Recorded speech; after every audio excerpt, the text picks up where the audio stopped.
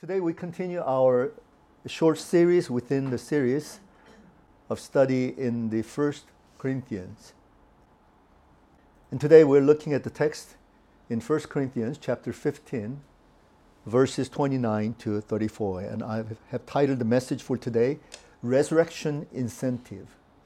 And that is that resurrection becomes the motivation for us in our Christian life.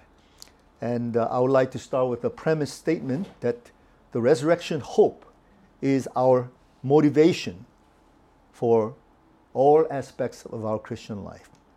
So let us begin this reading from verse 29. Now, if there is no resurrection, what will those do who are baptized for the dead? If the dead are not raised at all, why are people baptized for them? And as for us, why do we endanger ourselves every hour? I face death every day. Yes, just as surely as I boast about you in Christ Jesus our Lord. If I fought wild beasts in Ephesus with no more than human hopes, what have I gained? If the dead are not raised, let us eat and drink, for tomorrow we die. Do not be misled. Bad company corrupts good character. Come back to your senses as you ought and stop sinning. For there are some who are ignorant of God. I say this to your shame. Amen. Let me restate that premise statement that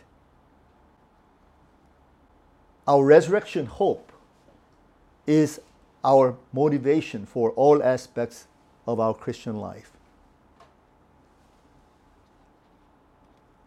Because we believe in the resurrection, I believe that we have the incentive to accept Christ.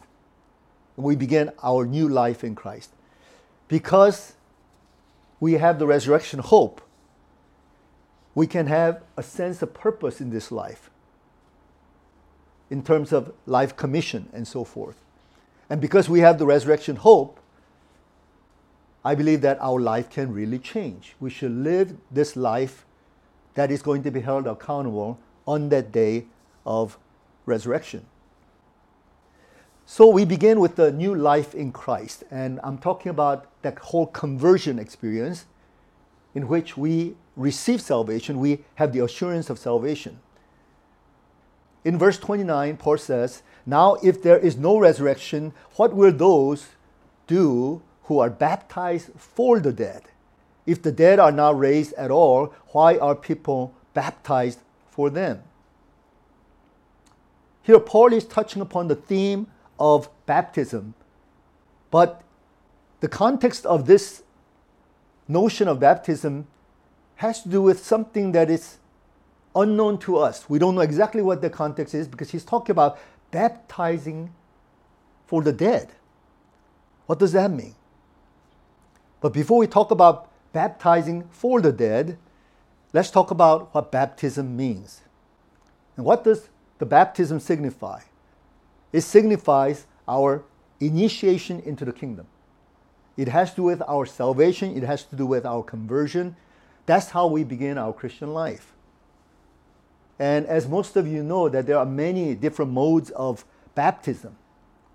And many of us we're accustomed to the sprinkling. This is usually in the mainline denominations, usually in the high churches. They want to make it simple, so they simply sprinkle some water over our heads. And this signifies, of course, the cleansing power of the blood of Jesus Christ. That because of what Jesus did on the cross for us, our sins are forgiven and we are cleansed. Another mode that I have seen in some churches is they're not content with just sprinkling, so they actually take a handful of water, and they kind of pour on the head of those who are being baptized. And this could signify the outpouring of the Holy Spirit, because at the very beginning phase of our Christian life, if we do not have the outpouring of the Holy Spirit, whereby the Holy Spirit comes upon us and He enters into us and He now indwells us, we cannot possibly live a Christian life. But the mode that we have heard of, and if we have any kind of Baptist background that we would be very, very familiar with, and that is the mode of immersion. And we call it dunking. Dunk right into the water, and then after complete immersion, you come out of the water. And this would, of course, signify the whole process of death and resurrection in the Lord.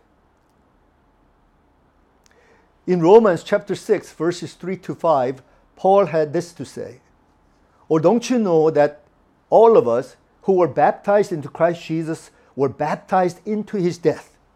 We were therefore buried with him through baptism into death, in order that just as Christ was raised from the dead through the glory of the Father, we too may live a new life. For if we have been united with him in a death like his, we will certainly also be united with him in a resurrection like his." Now, this whole process of immersion baptism, which I believe is biblical, this has to do with this notion or picture language of, for example, a ship that has sank to the bottom of the ocean. And it has become so waterlogged, so jammed with water, the pressure of the water, there's no way that ship could possibly be pulled out of the sea. It's kind of like that. What Paul is saying here is that if we are baptized with Jesus, we have really died. We have been so influenced by the cross that it's become part of our psyche. We have completely died to our ego and our self-life. And that only by the power of God we are lifted up into new life. So that if we have truly died with Christ, that is baptized in his death, then we will truly be resurrected along with him. So Paul can say in Galatians 2:20, which is, I would say, one of my favorite slogan passage, he says, "I have been crucified with Christ, and I no longer live, but Christ lives in me. And the life I now live in the body, I live by faith in the Son of God who loved me and gave himself for me." This is the concept of baptism. Baptism that identifies with the cross of the Lord Jesus Christ, but at the same time, you don't just stay in the water. The whole thing about baptism is you don't just get sunk in the water. You come out of the water. And if you have ever experienced immersion baptism, and I personally have experienced this, even though I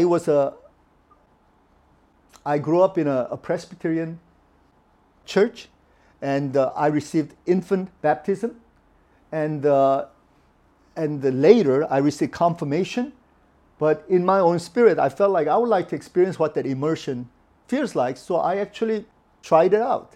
And I got into the water and immersed myself, and then came out of it to see what that experience is like. And it is a total sense of joy when you stay under the water as though you're drowning, and then finally you come for the breath of air. And that has to do with the resurrection life that we experience with Christ. But now, Paul is talking about a very specific type of baptism. He's talking about those who have been baptized for the dead. In Greek, it's baptizo menoi, huper ton nekron. Now, what does this mean? What does the preposition whipper mean? Well, the scholars say that the preposition can be understood in two ways. If we're talking about whipper in relation to some kind of place, then it would be interpreted as above or over, in opposition to whippo, which would be under. That's one way of interpreting this. If whipper is related to people or things, then it should be translated as either for, on behalf of, or instead of. So the scholars, if they would say this has to do with something of a place, they're talking about some kind of place, then these people would be those who are baptized over or above some place. And what would that place be? The dead, the gravesite, they would say. Perhaps the gravesite of the dead martyrs. And they might sense this kind of a spiritual atmosphere or sacred atmosphere. And we're all familiar with the Roman catacomb, the underground burial sites. where during the time of persecution, Christians gathered together secretly and perhaps even were baptized in that kind of context. But this wasn't that period of time. This was too early, during Paul's time. So the persecution hasn't really happened yet to that degree. Christians were being persecuted locally, but not entire empire as such. And some scholars would interpret this text as a reference to those who are baptized on behalf of those who have literally died in Christ before they were baptized. And perhaps the situation happened, they were all being prepared to receive the baptism, then somehow they had died. Maybe died of plague or died of some tragedy. And they didn't have a chance to be baptized. So the Christians instead would be baptized for them in a symbolic way. But then this interpretation would require some kind of esoteric or superstitious practice that was going on. It's kind of like indulgence during the medieval period in which we, the living, we were pay or do works of good deeds to get our loved ones out of the purgatory earlier so that they can ascend to heaven. So we don't know whether Paul is simply acknowledging this, but he's definitely not endorsing this. He may be saying, okay, this is what you guys practice. Well, if you practice, then you must really believe in the resurrection, or this would be a nonsense. Personally, I would rather interpret this to refer to those who are being baptized not on behalf of those who have died, but in the place of those who have died in Christ, as though they are new recruitment in the kingdom. And some scholars have advocated this, and I personally, at this point, would hold on to this version. And that is, for example, let's consider the Christian recruitment as kind of like military recruitment. A soldier dies in the war front, and from the headquarters perspective, we need to replace that soldier who has died in the war front. So they recruit whoever is a fresh new convert and places them in the war front. Or if we take an athletic analogy, an athlete is injured at the last moment. And so that athlete cannot participate. So another athlete must come into that place and replace that athlete in the competition, or our team will not be complete.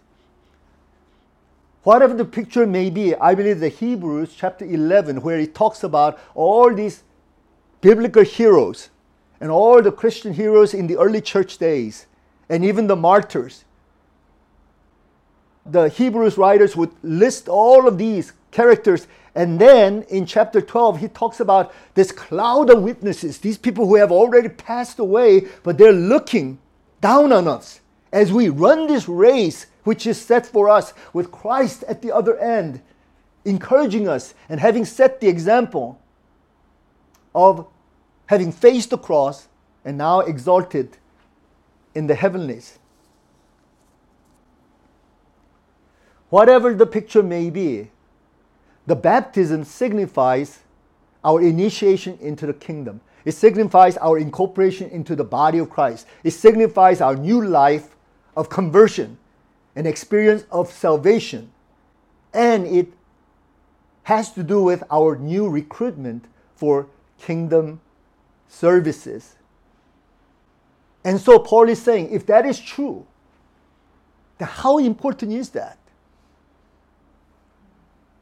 Would we be willing to go through all of these serious contemplation, serious ceremonial preparation if there was no resurrection?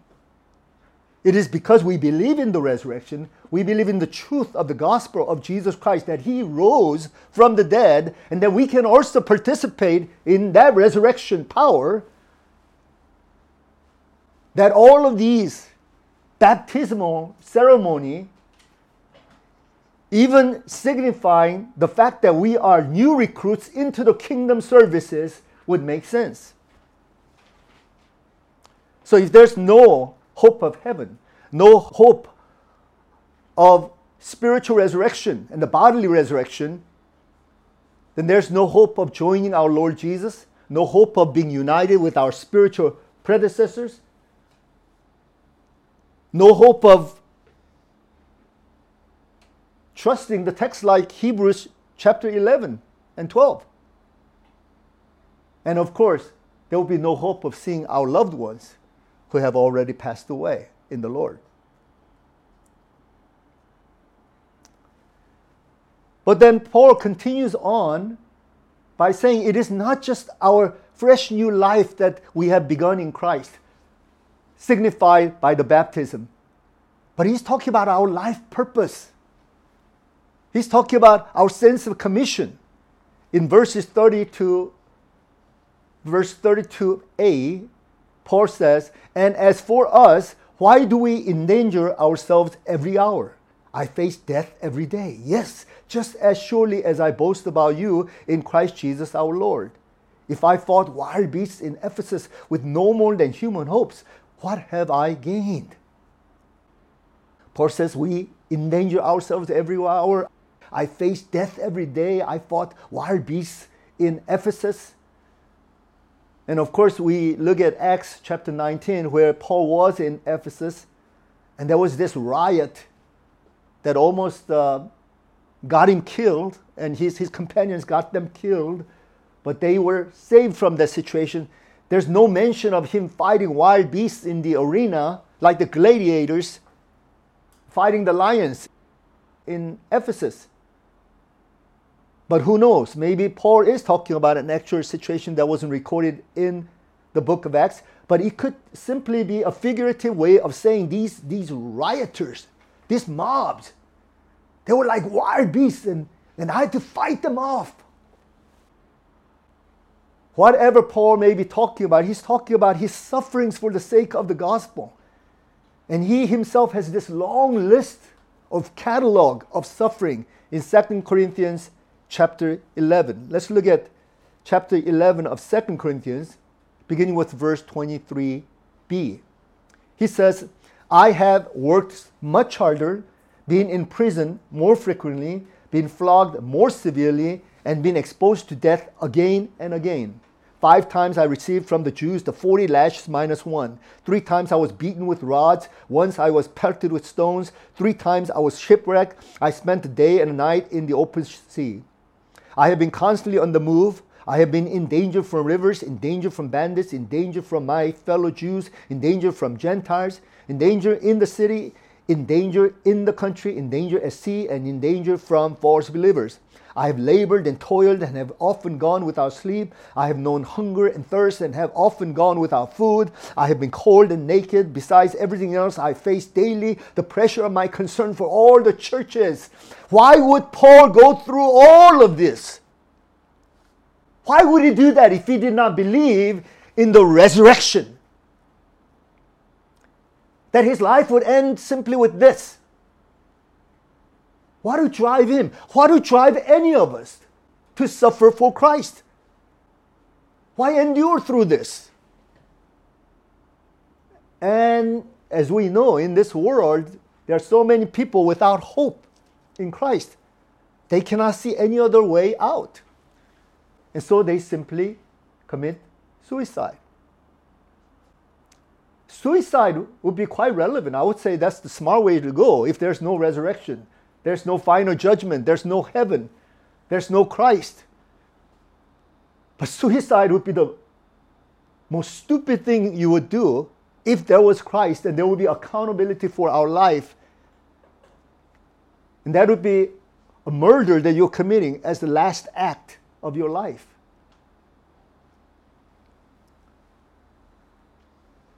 So what is the motivation for Paul in all that he was doing? His sense of apostolic commission, his mission, his service in the kingdom. All this suffering, both physical, mental, emotional. What would be the motivation for us in going through what we're going through? All the sufferings that we go through. Many of us financially, positionally, even status and reputation-wise, we're willing to let go of all that for Christ's kingdom and Christ's sake. I sometimes have this temptation or temptational thoughts entering into my mind. If I were not a solid Christian, if I were not a servant of God, I could get away with so many things. I can cheat, I can cut the corner, I can do nasty things, I can commit all kinds of crime. And how I am tempted to do that. But I can't. Because I'm a Christian. And I'm a servant of God.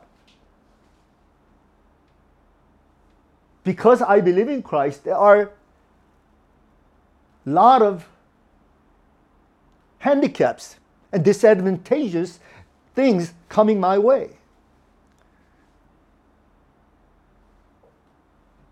And so it seems like what Paul is saying is we're going through all of this. But this seeming death of a dog, I would say, in Korean, 개죽음. Why do we go through all this? Why? Why this ridiculous type of torture? Are we masochists? Of course not. It is because we have this firm conviction in the resurrection, in the redemption, in the vindication and recompensation that comes from Christ. That Christ will reward us. Christ will praise us. Christ will compensate us. It only makes sense if the resurrection is true and what Jesus Christ claimed and what Jesus Christ experienced was true. And then finally, Paul also mentions that the resurrection has such a relevance for our lifestyle in the present. Our struggle to be truly holy, struggle to be sanctified, struggle to be Christ-like, to follow His path. Beginning with verse 32b, Paul says, if the dead are not raised, then the only option we have is let us eat and drink, for tomorrow we die. Do not be misled, Paul says. And then he quotes this statement, bad company corrupts good character. And then he says, come back to your senses as you ought and stop sinning, for there are some who are ignorant of God. I say this to your shame. In Christian community, there are definitely some aberrations. There are some erroneous ways of thinking. And I'd like to mention two, which are polar difference, but both of them are wrong. One is what we call legalism. It's called Nomianism. We get so legalistic minded. Even after we are saved by the grace of God, everything is like legalism. Do this and don't do that, and you got to keep all these regulations. It's like nothing has changed. We're saved by the grace, but our life is all about legalism. I am not against the law. I am not against the regulations. I'm not against the ethical codes. But I'm against the way of thinking that says we live by the codes instead of by the Spirit and the freedom in the grace of God. If I impose that kind of regulation upon my children, they would suffocate and they would die. They would not feel like I am their dad. Rather, I would be like a taskmaster or slave driver or military drill sergeant. But that's not what it's about. Kingdom of God is by grace. It is by the Spirit. Yes, we abide by the laws. But we don't abide by the laws because it is like a stringent code of morality for us. So let us not be deceived into thinking that Christian life is like, okay, we got saved now we got to pay up. We got to do all these routine things to perform and show our very best to the Lord. That will not do. But on the other hand, there's another extreme, erroneous way of thinking, and this is what we call libertinism. This is completely opposite. It's antinomianism. No laws. We're not bound by laws anymore, so we're free to do whatever. So, such a libertinistic way of thinking is so free-spirited and earthly indulgent and doing whatever that makes you feel good, whatever gives you pleasure and enjoyment, happiness. That seems to be a code of ideal for them. Now, some people think that libertinism finds its cause in the philosophy of Epicureanism. I don't know if you're familiar with Epicurus, the Greek philosopher, who talked about happiness as our ultimate goal in life. But he was basically talking about the way to true happiness is by reducing pain, and the way to reduce pain and struggle is by leading a simple life. He never advocated indulgent life. This is kind of like the Greek version of Buddhism, where it says if you want to get rid of pain, which prevents you from experiencing true and ultimate freedom, then you must learn detachment. But I think what we see here in the Corinthian church is more influenced by Dionysius of Bacchus, this worship of Dionysius in the temple that was actually there in the city of Corinth. And here, what kind of spirits are we talking about? We're talking about spirit of debauchery and revelry and licentious lifestyle. Eat and drink and be merry. 24 hours a day. And this may even be similar to our contemporary philosophy of hedonism. And hedonism, the root word is heidone, which means pleasure. Everything's about pleasure. There's no restraint, there's no self-denial, there's no thinking of others. It's whatever I can get in terms of pleasure. Very materialistic mindedness. And why do they have this kind of mindedness? Well, because they are not thinking about the future. There's no future accountability. There's no ultimate truth. So we only have this present moment. So let's live it up. Interesting is Isaiah in chapter 22, verse 13. He actually had this in mind, this kind of way of thinking. And it is out of his word that Apostle Paul quotes. And he says, let us eat and drink, and for tomorrow we die. Even Solomon in Ecclesiastes 2:24 said, a person can do nothing better than to eat and drink and find satisfaction in his toil. If there's no other future, if there's no other accountability, this is all we have. Our satisfaction in the present, eating and drinking and fulfilling ourselves here in the present moment. Even Jesus talked about this rich fool who stores up for himself not the riches unto God, but for himself in the present moment. He says, oh, I'm going to take life easy. I'm going to eat and drink and be merry. That you find in Luke chapter 12.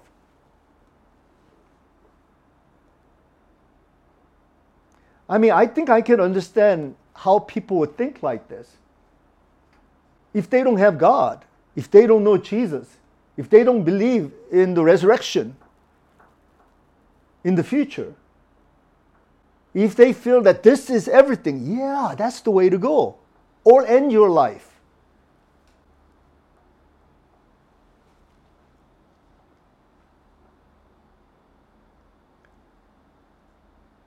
So Paul says, do not be misled. That is, do not be deceived.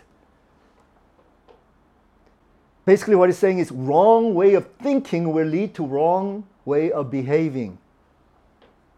And then he quotes from this Athenian poet, Menander, bad company corrupts good character. Bad company, who you associate with. People who are bad examples to you, bad influences to you. They're giving you bad ideology, bad worldview, bad sets of values, your good character will be spoiled by your connection to these people. Today, we have so many philosophical ways of thinking that has pretty much set our minds on an automatic mode. And let me tell you what I'm thinking about. And you might even say this began with a secularistic way of thinking, that is, removing ourselves from the biblical prescriptions or biblical worldview and things becoming secular to a point that we don't believe in God anymore. We call this atheism. God doesn't exist. And if we don't believe that God exists, then we could only believe that everything that we have is what we see and what we feel and what we experience. It leads to materialism. And without God trying to explain how all these things have come forth, we engage in evolutionism. And basically, we're talking about no God, no accountability to God and His truth. We're talking about humanism and then ultimately egoism, which leads to only one of two options: quick death or hedonism.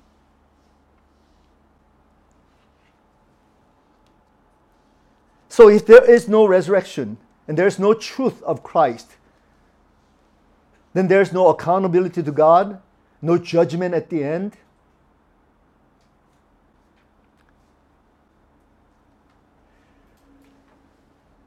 This week I had a chance to participate in a forum which focused on this latest technology or technological thoughts, a metaverse.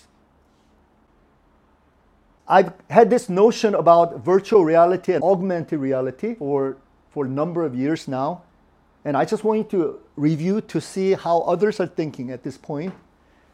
And in this forum that I attended, it was an online forum, I realized that all these technological advances can lead us into a false sense of security and satisfaction.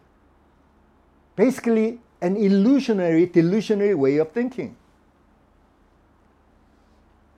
Because what is happening right now is that people cannot be satisfied with what is real,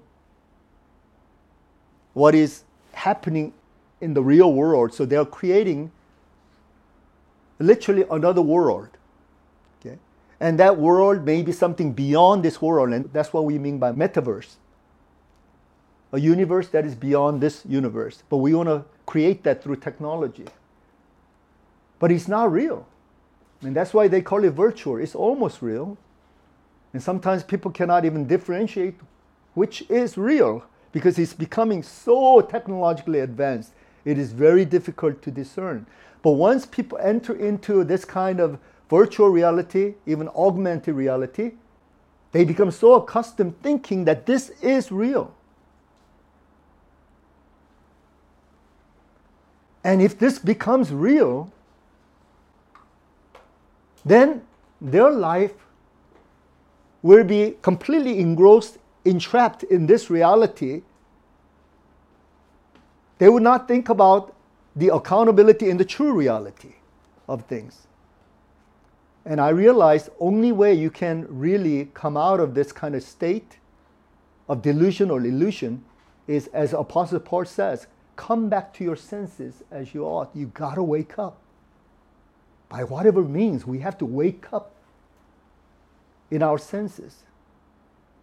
And that was the scary thing. There was a person who obviously was the expert in this area, and she even got a degree in MIT, and she's working with KT. Yes, she's working with KT, and definitely she's an expert in this area, but you could tell that she really believes in this, that this is the future. And I am not trying to undermine everything that they're saying. I definitely want to learn that language because I think there's a lot of potential in what technology can offer for us.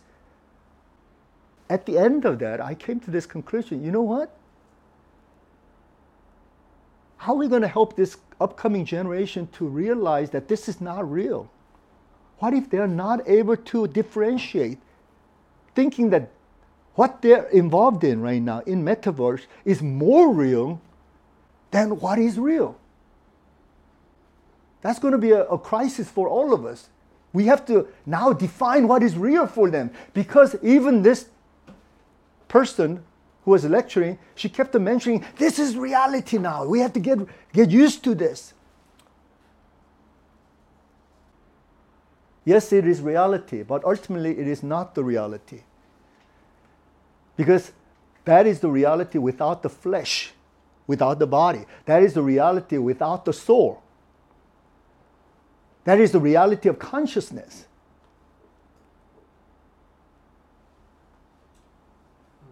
And so I have concern in both ways. First, to learn the language, because we have to keep up with the age.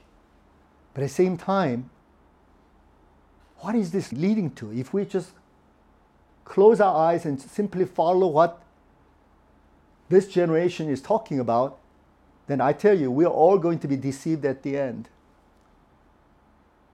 But if we keep our eyes open, and perhaps we can guide this generation how to utilize technology in one sense without being so engrossed in technology that we have become deceived into thinking that this is real.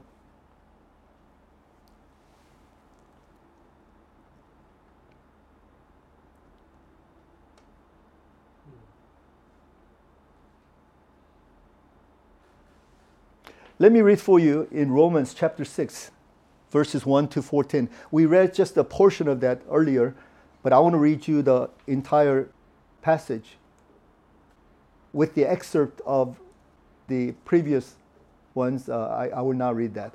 Let's begin with verse 1 in chapter 6. What shall we say then? Shall we go on sinning so that grace may increase? By no means. We are those who have died to sin. How can we live in it any longer? Then we leap onto verse 10. The death he died to sin once for all.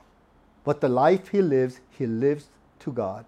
In the same way, count yourselves dead to sin, but alive to God in Christ Jesus. Therefore, do not let sin reign in your mortal body, so that you obey its evil desires. Do not offer any part of yourself to sin as an instrument of wickedness, but rather offer yourselves to God as those who have been brought from death to life. And offer every part of yourself to him as an instrument of righteousness. For sin shall no longer be your master, because you are not under the law, but under grace. So our new life in Christ begins with our death and resurrection. And this is in continuity with the apostolic tradition. And this is signified by baptism.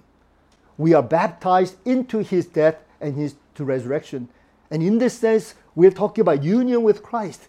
You know, oftentimes people think being united with Christ is just some kind of luxury talk, like, ooh, I feel so intimate with Christ. But what we need to understand from this context is to be united with Christ is to be united in his death and resurrection.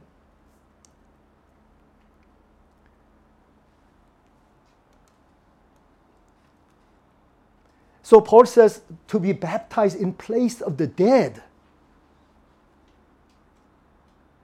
That means it is time for us to be recruited and placed in the front line of the battle. All the martyrs and all these great heroes of faith who have gone before, now they're gone. Now we need to replace them.